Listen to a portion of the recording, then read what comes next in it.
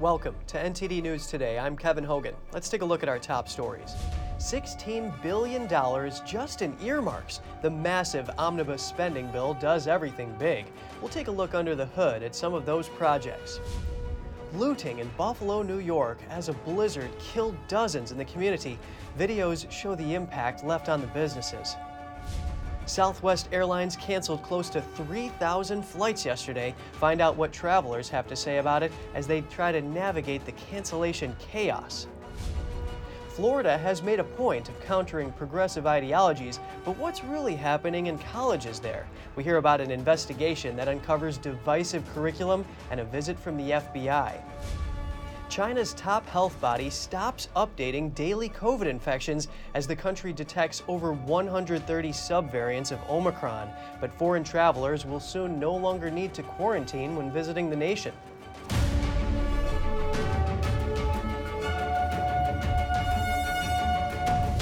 The more than 4,000-page, $1.7 trillion omnibus government funding bill includes around $16 billion in pet projects known as earmarks. We'll take a closer look at some of those. Here's NTD's Daniel Monahan with the details. Earmarks are provisions in legislation that set aside funds for specific projects or programs. Those are typically for the benefit of a particular locality or group. This omnibus bill has over 7,000 earmarks. Senator Rand Paul criticized the largesse of the omnibus bill on C-SPAN. The American people don't want this. They're sick and tired of it. They're paying for it through the nose with inflation. Supporters see earmarks as a way for lawmakers to better serve the needs of their constituents, while detractors often criticize them as corrupt and wasteful pork. The process stinks. It's an abomination. It's a no-good, rotten way to run your government. Senator Ron Johnson believes lawmakers should take their fiscal responsibility more seriously. We literally are the board of directors of the largest financial entity in the world.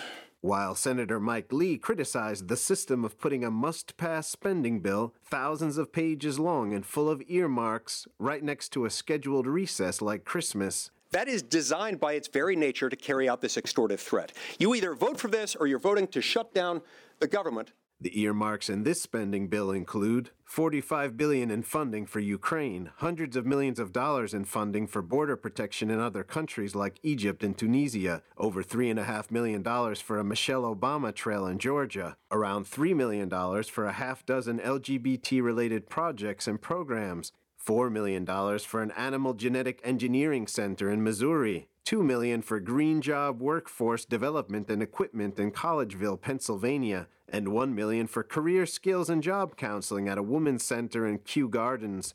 After a decades-long ban, Democrats revived the use of earmarks ahead of fiscal year 2022. Senator Ron Johnson called earmarks a gateway drug to massive deficit spending. So again, we're on the side of fiscal sanity. We're on the side of a process that is transparent so that members and the American public actually understand how the federal government is mortgaging their kids' futures. Meanwhile, President Biden hailed the omnibus bill's passage and vowed to sign it into law. He called it great news for our economy, capping off a year of historic bipartisan progress for the American people. Daniel Monahan, NTD News. Sam Bankman-Fried's criminal case over the collapse of FTX has been reassigned to U.S. Judge Lewis Kaplan. Kaplan will replace U.S. District Judge Ronnie Abrams, who recused herself on Friday.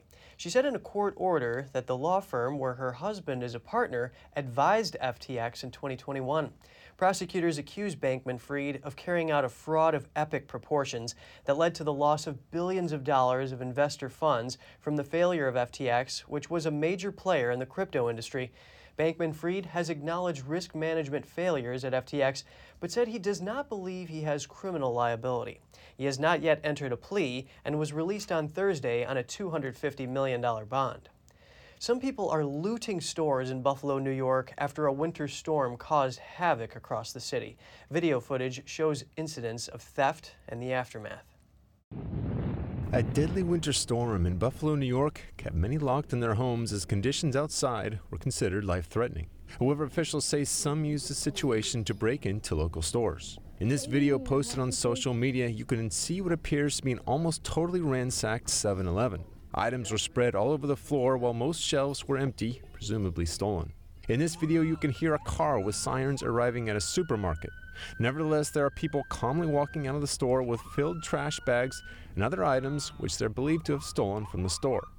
Buffalo Mayor Byron Brown on Monday condemned the people stealing from stores during a deadly storm which killed dozens. It's just absolutely reprehensible. I don't know how these people can even live with themselves, how they can look at themselves in the mirror. They are the lowest of the low. The mayor says it appears the people didn't actually need the items they stole. They're not looting foods and medicines. They're just looting items that they want. So these aren't even people in distress. These are people that are taking advantage of a natural disaster and the suffering of many in our community. The city's police commissioner says they've made a few arrests and intervened in some of the looting. Buffalo's blizzard is deemed the area's worst in 45 years. It took form late on Friday and pummeled western New York through the Christmas holiday weekend. It capped an Arctic freeze and winter storm front that had extended over most of the United States for days, stretching as far south as the Mexican border. At least 29 deaths are attributed to the storm so far in the Buffalo area. Around 60 passed away nationwide because of the harsh conditions. And the freezing weather and recent blizzards left quite a scene in Hamburg, New York. A lakeshore restaurant in the small town near Buffalo was covered in icicles. The restaurant owner says the storm started forming the ice stalactites Friday morning. He says it was from sundowner winds splashing against the restaurant's foundation and then freezing. That was after the temperature dropped from 45 degrees to around 12 degrees. As you can see, it actually protected the restaurant by it dropping so low in temperature because it acted as a barrier and protected the restaurant and the foundation. Nothing broke, no windows broke, no leaks, and we just got a new floor put in, and none of that was touched. So right now we're good. The only problem is the parking lot got beat up pretty bad. The greater Buffalo region on the edge of Lake Erie has been one of the hardest hit places. The blizzard is considered the worst Buffalo's had in 45 years. Officials have reported at least 29 storm-related deaths in the area. The severe winter storm that hit the U.S. threw a wrench in the travel plans of many Americans over the holiday weekend. If you were flying with Southwest Airlines, chances are you're not a happy customer. They canceled close to 70% of their flights yesterday. Southwest blamed the weather and staffing issues. NTD's Jeremy Sandberg has more on the frustration passengers are facing. Please continue to hold. Your current estimated wait is 131 minutes. The patience of Southwest Airlines customers is being put to the test. Call centers were swamped Monday. Some passengers trying to reach customer service were asked to wait up to 3 hours or longer. The phone systems that the company uses is just not working. They're just not manned with enough manpower. The severe winter storm left thousands of people stuck, waiting at airports to be rebooked. They said even if you go through this line, it might be up to New Year to get a flight. Others struggled to find their luggage in piles between carousels. Luggage is nowhere to be found and just stuck here. According to FlightAware, a flight tracking service, close to 4,000 U.S. airline flights were canceled on Monday and over 7,000 delayed. The bulk of those cancellations hit Southwest Airlines. Close to 3,000 of the airline's flights were canceled Monday. That's nearly 70% of the carrier's total scheduled for the day. A spokesperson for FlightAware says Southwest's short and medium-range routes can lead to planes spending more time on the ground unloading and boarding passengers, and that combined with bad weather, operations can slow to a crawl. So those turnaround times really bog things down. You're not making any money, you're not efficient when you're on the ground, and that has helped to slow them down, unfortunately. Many Southwest customers complained about a lack of response from the airline. There's zero information being spread at all, and so that's kind of annoying. The personnel don't have an idea. Whenever you ask them what's going on, they said, we don't know. Southwest put out a statement saying they were working with safety at the forefront to address the wide-scale disruption, and that the challenges were caused by consecutive days of extreme winter weather. The president of a union that represents Southwest's flight attendants says the problem was a systems failure led by executive leadership, and that it's time to make it right. This is not a staffing issue. This is a systems issue. Southwest Airlines was staffed. Its employees were ready to go to work. But when they chose to take flights into the middle of the storm or not preemptively cancel enough flights, their systems have not been able to keep up. Southwest said Monday it was doing its best to get its network back to normal. But for many customers, the frustrations are far from over. Well, we're going to sleep on the floor, I guess. The Christmas was just ruined. This was the worst Christmas ever. The airline says disruptions could continue up to the New Year travel period at the end of the week. Jeremy Sandberg, NTD News. The U.S. Transportation Department said yesterday it will be examining the large number of Southwest Airlines cancellations and delays. They say it was unacceptable and want to find out if it was in the airline's control. And in New York, Buffalo's Niagara International Airport is set to remain closed until at least Wednesday morning. The National Weather Service says they saw close to 50 inches of snow as of Monday morning. You've probably heard Florida Governor Ron DeSantis say that the Sunshine State is, quote, where woke goes to die. But according to several conservative university students, this so-called woke is still alive and well on Florida college campuses. We hear from a journalist who recently investigated the issue, speaking with students and an organization that tracks progressive policies in colleges. Joining us now is Epoch Times reporter Darlene McCormick Sanchez. It's a pleasure speaking with you today, Darlene. Hi, Kevin. Thank you for having me this morning. In your recent report published in the Epoch Times, you spoke to several conservative university students who attend a major university in Florida. What did they share with you that led you to write the article? You know, Kevin, it was really astonishing that, these students told me a lot of things that were going on here at the university in Florida that you wouldn't expect in such a conservative state led by, of course, Governor Ron DeSantis. They were telling me things like, they had to write papers based on, critical race theory, that, the world was systemically racist, that the Constitution to the United States needed to be torn up.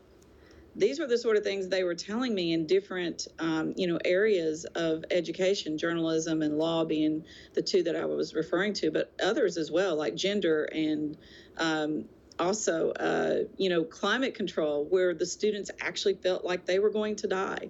And so climate control was almost like a religion that you had to adhere to.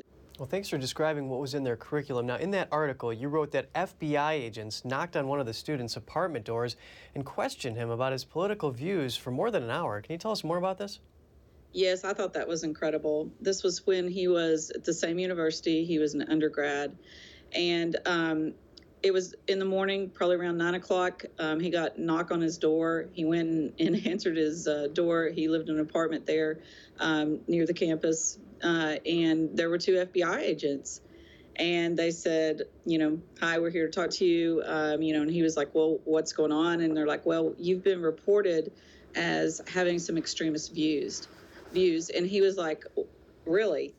And so they started talking a little bit, and they ended up going to a room there at his complex and talking for over an hour. And he did an amazing job, though. Of course, as a future law student, he started asking them questions. He started saying to them, well, what do you consider an extremist?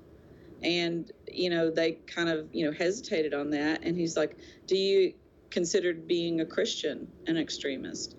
And they're like, well, no, of course not. And he's like, do you believe that somebody who, believes in and wants to follow the Second Amendment is an extremist? And they're like, no, we do not.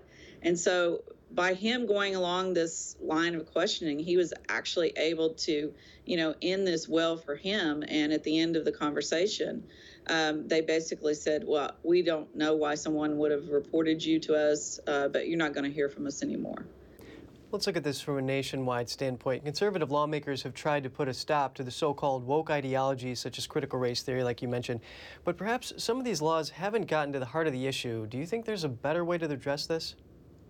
I think that this was a great start, but I think that it shouldn't just be in Florida. This needs to be nationwide, and I do think that there are more legislators now that are paying attention to this. In Texas, there's been talk about passing some sort of legislation, maybe getting rid of the tenure system in colleges in Texas, so that these type of professors aren't, enshrined in these universities, and that you can get some diversity of thinking.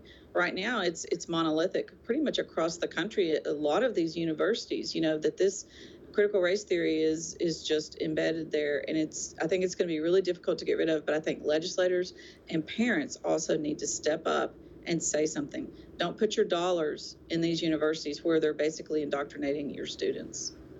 It's so great to hear an update from you. Epoch Times reporter Darlene McCormick Sanchez, thank you so much for your time. Thank you for having me. Coming up, law enforcement and the National Center for Missing and Exploited Children fight to find victims of child pornography and bring the perpetrators to justice. We have that and more just after this break.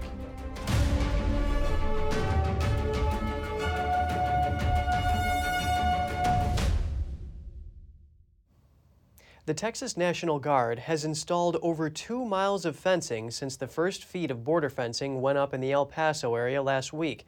That's according to a Texas National Guard spokesperson who said Monday that more fencing is expected to be installed.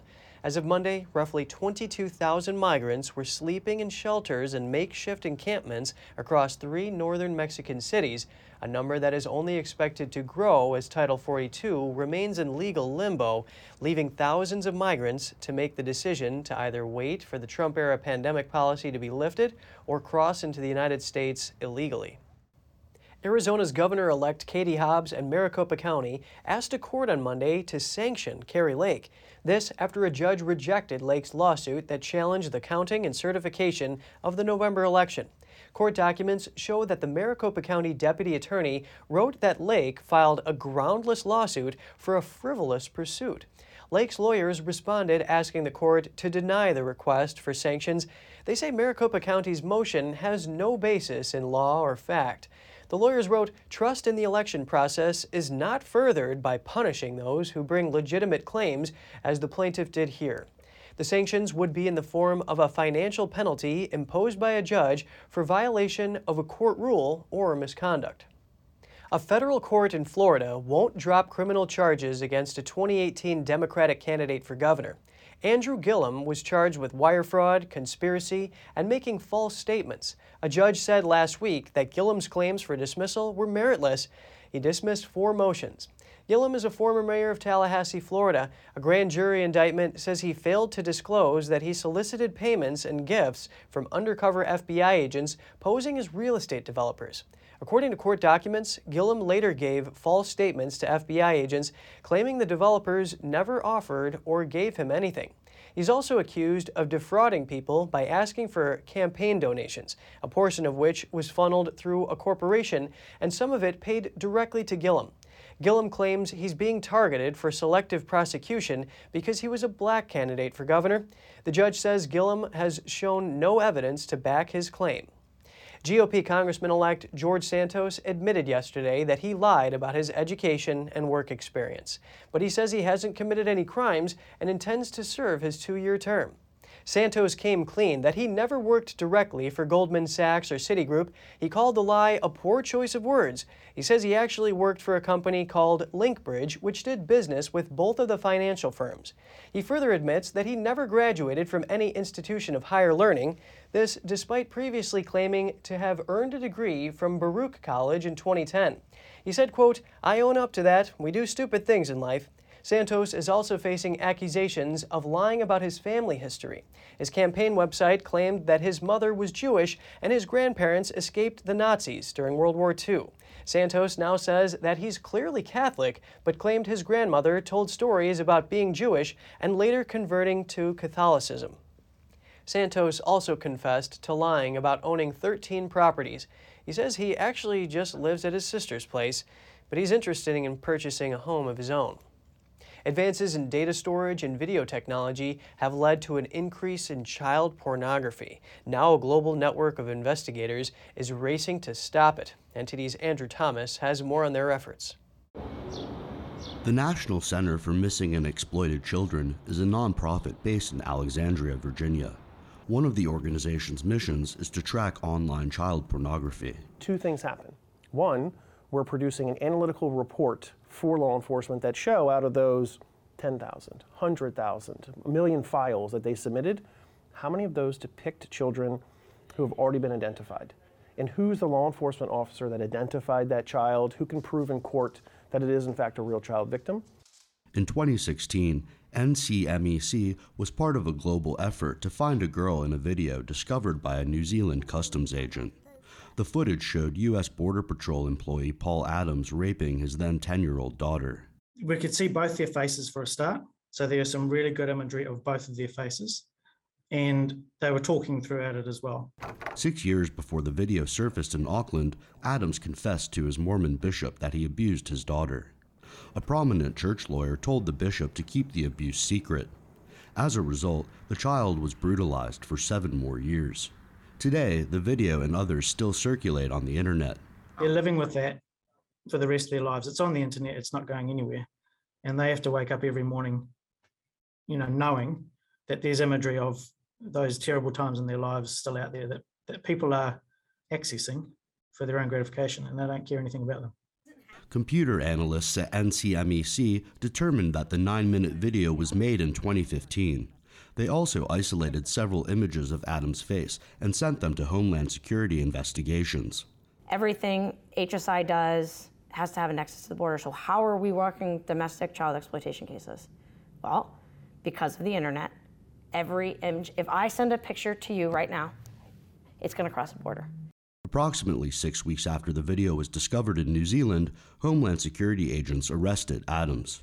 Adams died by suicide in custody while awaiting his trial. Data from NCMEC shows that the original video was viewed about 100 times in 2017. That figure soared to more than 4,500 in 2021. Since 2016, U.S. law enforcement agencies have seized copies of it hundreds of times. Nearly 800 people were arrested in 2021 with the video in their possession. Andrew Thomas, NTD News.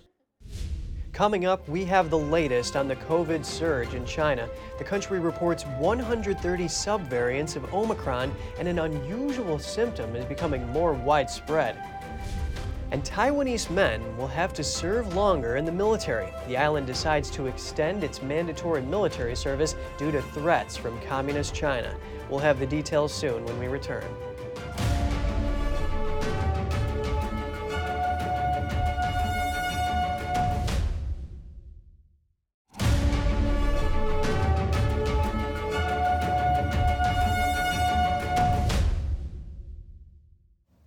Welcome back. COVID cases in China are soaring and are expected to peak sometime in January. Meanwhile, the country is relaxing quarantine requirements for international travelers and shutting down COVID testing booths nationwide. China's top health body is no longer publishing daily COVID-19 infection numbers. The move comes as the country sees a massive surge in virus cases and amid skepticism that the official toll doesn't reflect the true scale of the outbreak. The country's top health body, called the National Health Commission, said another agency would take over the task, China's CDC. The CDC is a lower authority compared to the NHC. It's unclear how often the CDC would publish the COVID-19 reports. The agency traditionally only publishes monthly updates. China also no longer tallies its total number of infections. Authorities have shut down PCR testing booths nationwide, adding they will stop gathering data on asymptomatic cases. Meanwhile, the CCP virus continues soaring.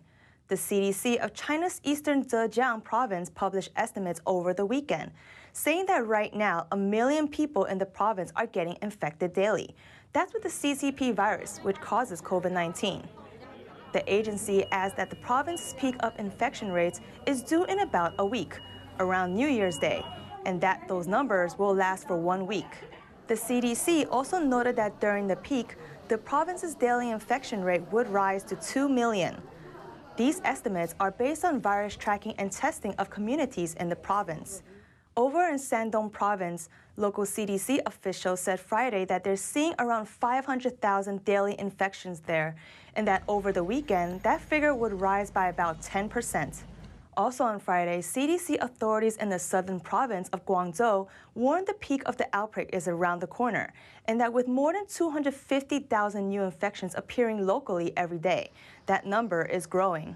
These three provinces are among the most populous in China. Together, they're home to around 300 million Chinese citizens. Experts predict the COVID-19 peak for the country as a whole will arrive in January. That time also marks peak travel season in China. Every year, tens of millions take vacations or go to visit loved ones in celebration of the Lunar New Year holiday. China is ending its quarantine requirement for travelers coming into the country. Starting January 8th next year, passengers arriving in China no longer have to go through mandatory quarantine. This as the country sees a massive surge of virus infections, with multiple regions reporting at least hundreds of thousands of new infections daily. Chinese leader Xi Jinping is calling on authorities to do what's, quote, feasible to help patients. Over 130 sublineages of Omicron detected in China within 3 months. That figure comes from a Chinese state media report published last week, citing Xu Wenbo, the head of the National Institute for Viral Disease Control and Prevention. Xu explained that variants known as BQ1 and XBB are new sublineages of Omicron. They're more transmissible and more capable of infecting vaccinated people, though they don't pose significantly higher mortality rates. Is Omicron to blame for the virus surge that's wreaking havoc in China, or is there another subvariant spreading alongside it? Some patients are showing symptoms that don't usually appear when infected with Omicron, but that did show up widely in Wuhan when the pandemic first broke out. Here are the details. Reports from Chinese hospitals are raising an unexpected concern. The lungs of some COVID-19 patients are appearing white on CT scans, indicating lung infection. But Omicron is widely known not to attack the lungs, which makes it less dangerous than other variants. In the past few days, people have flocked to Chinese social media Weibo with similar reports that some of those infected with COVID-19 were also diagnosed with severe pneumonia. CT scans show parts of their lungs turned white. The appearance means the lungs are infected, posing danger to affected patients. The so-called white lung syndrome was a typical symptom found in Wuhan City at the beginning of the pandemic. Those who've shared the news online include medical staff, family members of the deceased, and patients themselves. Among those showing the symptom was the father-in-law of a well-known Chinese scholar. He died last week of COVID-19 related pneumonia. His CT scan showed 1/4 of his lungs had already turned white, and there's more. A doctor in Beijing recorded the process of how a 70-year-old patient's lungs turned white via CT scans. The patient died 1 day after the infection reached his lungs. Back online, a medical worker from eastern China's Jiangsu province shared a set of related photos on social media site Weibo. The pictures came from the CT scans of 2 white lung patients. One of them showed a high degree of fibrosis of the lungs. It was so advanced that the shape of the lungs became obscured. The medical worker wrote he's seen more white lung patients lately than since he studied medicine in college. In response to the surging virus cases in China, other countries are taking action. 2 countries close to China are requiring COVID tests for travelers arriving from China. Starting from midnight on Friday, December 30th, Japan will require a negative COVID-19 test upon arrival for travelers from China. It will apply to people who've been in China within the last 7 days. Those who test positive will be required to quarantine for 7 days. And India also announced that it will require a negative COVID-19 test for travelers entering from China. Passengers have to show the test result before boarding the flight. Those who showed symptoms of COVID-19 or tested positive would be put under quarantine. The same requirement will also apply to travelers entering India from Japan, South Korea, Singapore, and Thailand. With China no longer requiring international travelers to quarantine starting on January 8th, United Airlines said today that it's evaluating the demand for flights to China to determine when to add more back in. United currently operates only 4 flights a week to the country from San Francisco to Shanghai. French jet engine maker Safran is to pay over $17 million over bribes allegedly paid in China. That's according to a statement from the U.S. Justice Department. The aerospace supplier is based in Paris, but the case centers on its U.S. subsidiary, Monogram Systems. The company will be required to turn over profits from corruptly obtained contracts. The DOJ says the case involves deals with Beijing for train lavatory contracts. The bribery charges also involve Safran's German subsidiary. Safran is currently working with General Electric to produce Boeing 737 engines.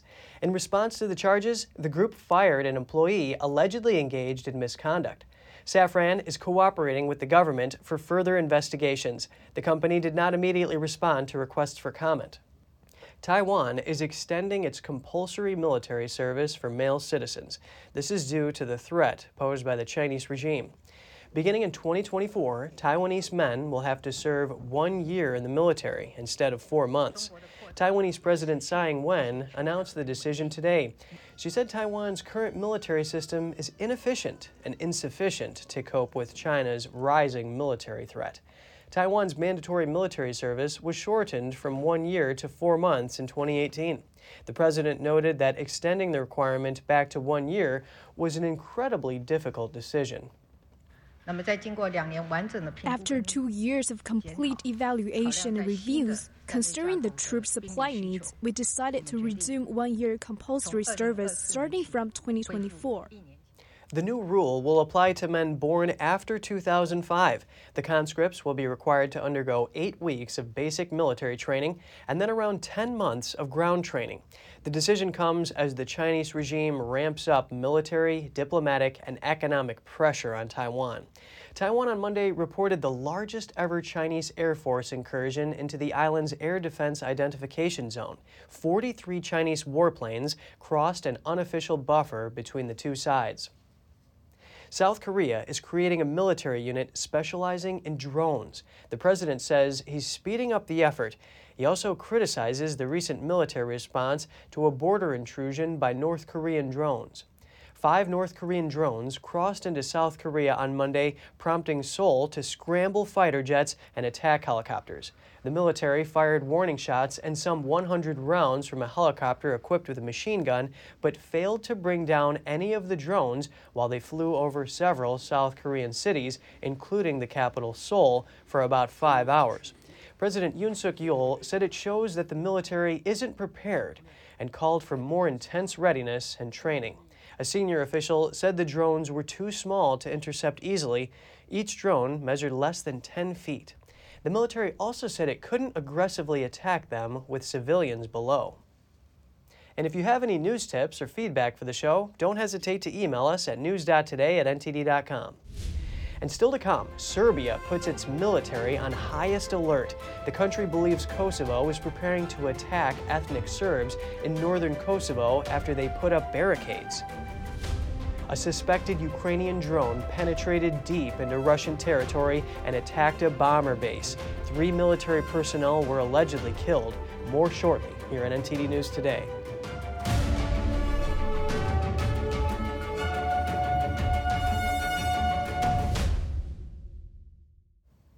Serbia's Minister of Defense meets with soldiers close to the border with Kosovo as Serbia's army maintains its highest combat alert following weeks of escalating tensions. Footage released by Serbia's defense ministry shows the minister meeting soldiers and inspecting howitzers close to the border. The ministry later said Serbia's president ordered the army and police to be put on high alert. That's due to its belief that Kosovo was preparing to attack ethnic Serbs and forcefully remove roadblocks. Since December 10th, ethnic Serbs in northern Kosovo have erected multiple roadblocks in the city of Mitrovica. They exchanged fire with police after the arrest of a former ethnic Serb policeman. Kosovo says it's waiting for NATO's neutral peacekeeping force to respond about the barricades before it will take any serious action. Around 50,000 Serbs live in the northern part of Albanian-majority Kosovo and refuse to recognize Kosovo's government or state. They see the Serbian capital as their capital, and they're backed by Serbia. Kosovo declared independence from Serbia in 2008. The Belarusian president says Russia and Belarus have achieved progress that can take years for some countries. They met during talks at an informal 2-day gathering of leaders in St. Petersburg, Russia. It was called the Commonwealth of Independent States Summit, and it began on Monday. Today, the Belarusian president met with Russian President Vladimir Putin for bilateral discussions. Last week, he hosted Putin in the Belarusian capital Minsk, a rare foreign visit for the Russian president. It's prompted speculation that Putin wants to entice Belarus into joining Russia's military campaign in Ukraine. A Kremlin spokesman denied those claims, but Russian troops and equipment have been building up in Belarus, and Russia launched a campaign from Belarus in the early stages of the war. A drone believed to be Ukrainian penetrated hundreds of miles through Russian airspace. Moscow says it shot down the drone, killing 3 service members in the process. Here's more. Surveillance video captured this explosion on Monday in Russia, hundreds of miles from the Ukrainian frontier. The culprit for the deadly blast at the main base for Moscow's long-range bombers was a drone, believed to be Ukrainian. Moscow says 3 service members died when it shot the drone down. Some accounts said planes were damaged, although Russia said they weren't. Reuters could not verify the reports either way, and Ukraine did not comment. The incident could be the latest attack to expose gaps in Russia's air defenses.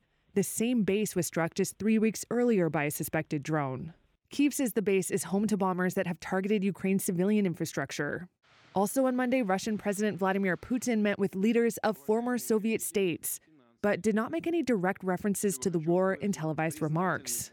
Ukrainian President Volodymyr Zelensky said the situation at the front in the Donbas region, including in Bakhmut, was difficult and painful and would require all of the country's strength and concentration.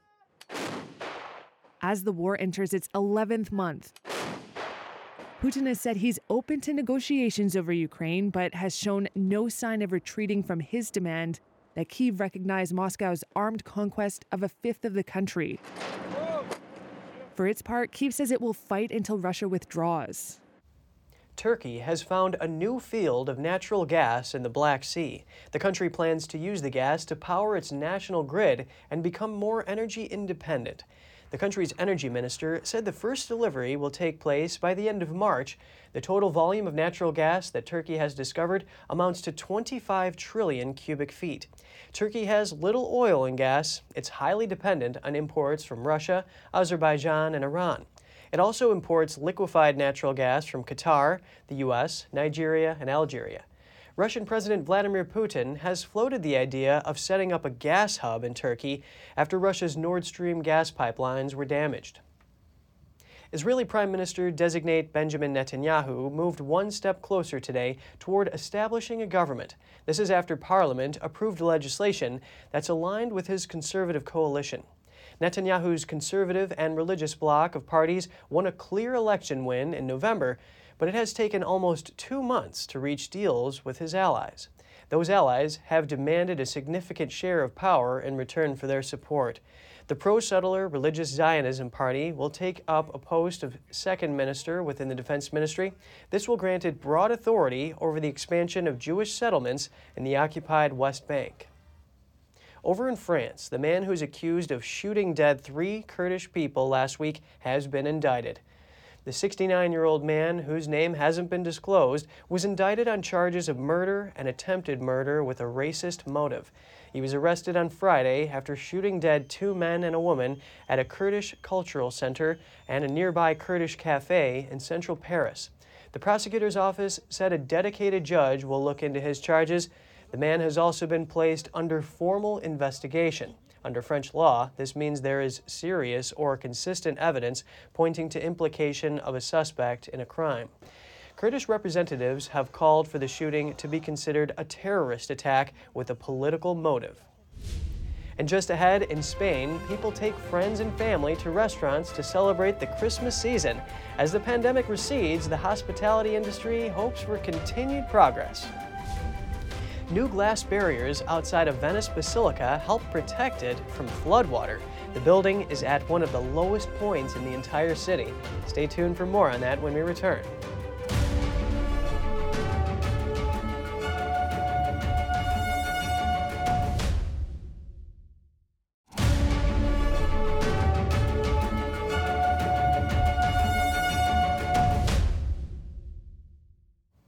Across Spain, people are reviving the tradition of celebrating in restaurants with friends and family in the run-up to Christmas Day.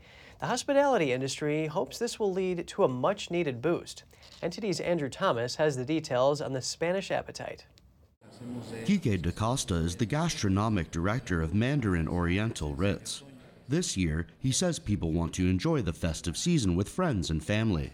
I have a delivery service where I cook food, not the same as I can offer at the hotel, but the clients were at home because of the Omicron variant, and we experienced a 30 to 40% increase of sales at home.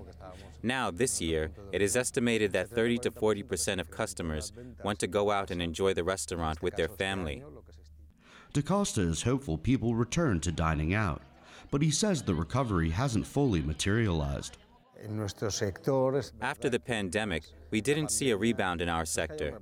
It's true that we have returned to a more stable situation in which restaurants are open and can generate business and receive customers. Madrileños are a sociable bunch, and they missed spending time with family and friends during the height of the pandemic. Last year was a disaster. We didn't have work dinner nor friends dinners.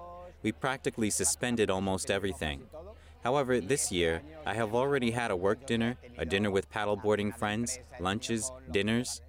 Another diner says the pandemic fear has faded. I believe that this year people are experiencing meals without fear, with a smile and enjoying the moment without thinking that they might be infected. You no longer see anyone wearing a mask. Everything is more natural. Business analyst Rafael Pampalone says people may curtail what they order, but they'll keep eating out this Christmas. This Christmas, practically the same amount will be spent in restaurants as what was spent in 2019. However, less will probably be spent on food in other locations, such as at movie theaters, where families will reduce their purchases and going to those types of activities. But people will continue to spend in restaurants. They may order cheaper dishes, or they won't order a dessert, but they will keep going. As the pandemic recedes, the hospitality industry hopes for continued progress. Andrew Thomas, NTD News. A one-of-a-kind vehicle is going up for grabs, and it won't come cheap. Bugatti's Chiron Profila, the company's last purely gas-powered supercar, has a 16-cylinder engine and can reach 236 miles per hour. RM Sotheby's, which is auctioning off the vehicle, didn't comment to questions about an estimated value. However, a competitor company named Broad Arrow estimates the car could be worth up to $8 million. The auction is scheduled for February 1st, 2023 in Paris. New glass barriers are protecting St. Mark's Basilica in Venice from floodwater. Now, the salty tide can't corrode the church's precious mosaics and marble columns. NTD's Andrew Thomas has more on the mitigation efforts. Puddles have bubbled up from below St. Mark's Square in Venice. Architect Mario Piana examines the recently installed glass barriers. They're protecting the basilica from the high tide. The barrier that has just been inaugurated is intended to finally block the high water that still floods the base of the basilica on the exterior, in the narthex, and in the entrance of portico that is just on the other side of these doors at the entrance of the church. The basilica is one of the lowest points in the entire city of Venice. The mosaic floors are 2 feet below sea level. When the square outside floods, the vestibule of the church is filled with water. For Melissa Kahn, the barriers are a welcome installation. It's very exciting the morning that they first went into use, and to see the photographs of the water basically being held in the piazza and not in front of the church. When seawater from the lagoon floods the floor of the basilica, the water sinks into the stones and marble. Then it evaporates, leaving salt crystals behind. They corrode the marble bases of the columns and mosaics on the floors. The high water that has caused serious damage to the basilica and in the past has caused serious damage. Let's hope that from now on, there are no more high waters that will touch the base of the basilica. The basilica, that is more than 900 years old, is built with clay brick and covered with little bits of marble and various types of stones. The barriers are part of a larger engineering project to set up a series of channels below St. Mark's Square. They're intended to direct water away from the square to prevent flooding. Venice is a 1,600-year-old city built on a lagoon. But it's sinking, and along with rising sea levels, that means more high tides that flood. Andrew Thomas, NTD News. NASA is sharing what winter is like on Mars. According to the space agency, these photos captured the changing Martian landscape due to winter. This photo shows mega dunes with carbon dioxide frost and ice on them. The frost makes the dunes and other parts of the landscape look darker. According to NASA, Mars also experiences cube-shaped snow and sub-zero temperatures. In some areas, the red planet can get as low as negative 190 degrees Fahrenheit during winter. Still to come, a group of retirees competes in an esports competition after mastering their computer skills. The team's average age is 64 years old. And in the Czech Republic, hundreds of people join in annual winter swimming races. The water temperature was only 41 degrees Fahrenheit. We'll be back with more soon here on NTD News.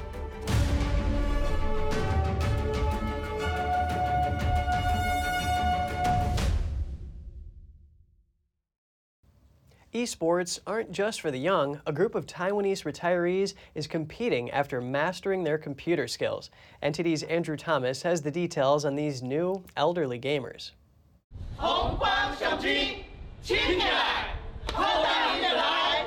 Join us if you dare is the battle cry of the Hong Kong Evergreen Gaming Team. This group of elderly people is competing at a gaming competition in Taichung City. 66-year-old Cheng Yishu got involved after seeing an advertisement in central Taiwan recruiting elderly gamers.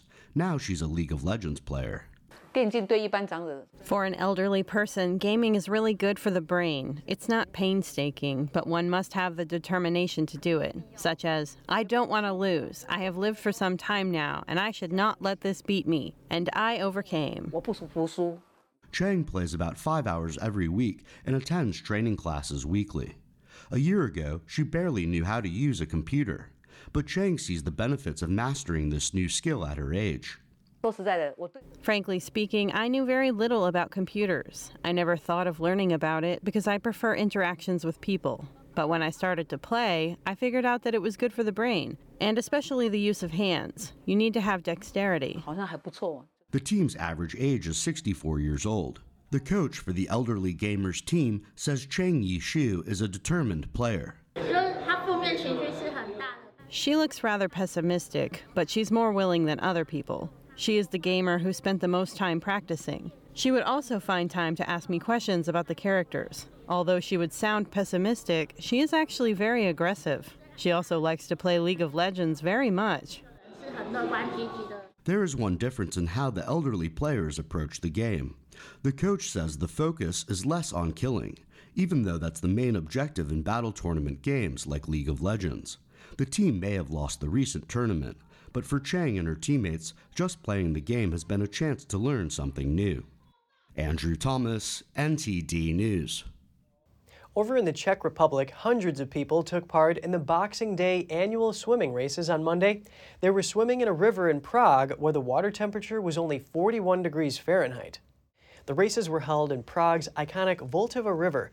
Around 350 people from the Czech Republic, Austria, Germany, Poland, Slovakia, the UK, and the US took part in the races. There were 3 race categories, 100, 300, and 750 meters. The strong current forced organizers to rethink the route of the races to protect swimmers. One swimmer from Vienna said the water was pleasant despite the cold temperature. She said although the current was strong, the finish was great. The annual Boxing Day winter swim is held in honor of Albert Nikodem.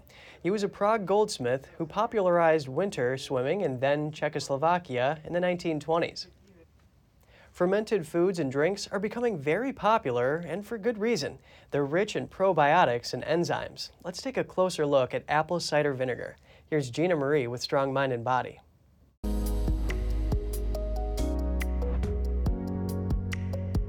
Apple cider vinegar, or ACV, may seem like a new fad, but it's been used for thousands of years. Babylonians used it as a tonic in 5000 BC. Egyptians used it in 3000 BC. Samurai warriors used it in 1200 BC, and Hippocrates recommended apple cider vinegar over 400 years ago. This fermented beverage is certainly in good company. Apple cider vinegar contains more than 90 different nutrients and cofactors. This makes it a truly remarkable beverage for your nutritional needs. Let's deep dive into its profile. A good source of potassium and magnesium. It also contains calcium, chlorine, copper, iron, fluorine, and sodium. Contains vitamin A, B1, B2, B6, C, and E. An excellent source of enzymes and probiotics. Contains various amino acids, a good source of pectin and fiber, a quality source of electrolytes, and a source of ash which gives it its alkaline property. ACV balances pH levels in the body. It's very antiseptic, antiviral, antibacterial, and antifungal. With all of these things in mind, let's take a look at some of its incredible benefits. It balances the inner ecosystem, the gateway to good health, prevents and relieves indigestion, helps promote acid reflux, promotes bowel regularity, improves blood sugar balance, helps to relieve allergies, helps to eliminate sinus infections, sore throats, headaches, and flu. It clears up skin problems like acne, eczema, and warts. It lowers high cholesterol and blood pressure. It destroys candida and fungus and populates the gut with beneficial bacteria. It eases inflammation associated with arthritis and gout. Increases stomach acid, which facilitates stronger digestion and nutrient absorption. Overall detoxifier, facilitates weight loss. Cleanses lymph nodes. Cleanses the scalp and can help hair grow. Soothes sunburn and provides energy. When purchasing apple cider vinegar for internal use, be sure to purchase raw, unfiltered organic vinegar. Bragg's Apple Cider Vinegar is an excellent organic brand. That's all for today's program. We're really glad to have you with us. Please send us an email if you'd like to tell us something. We're going to put it on screen. For podcasters, that's news.today@ntd.com. I'm Kevin Hogan, NTD News, New York City.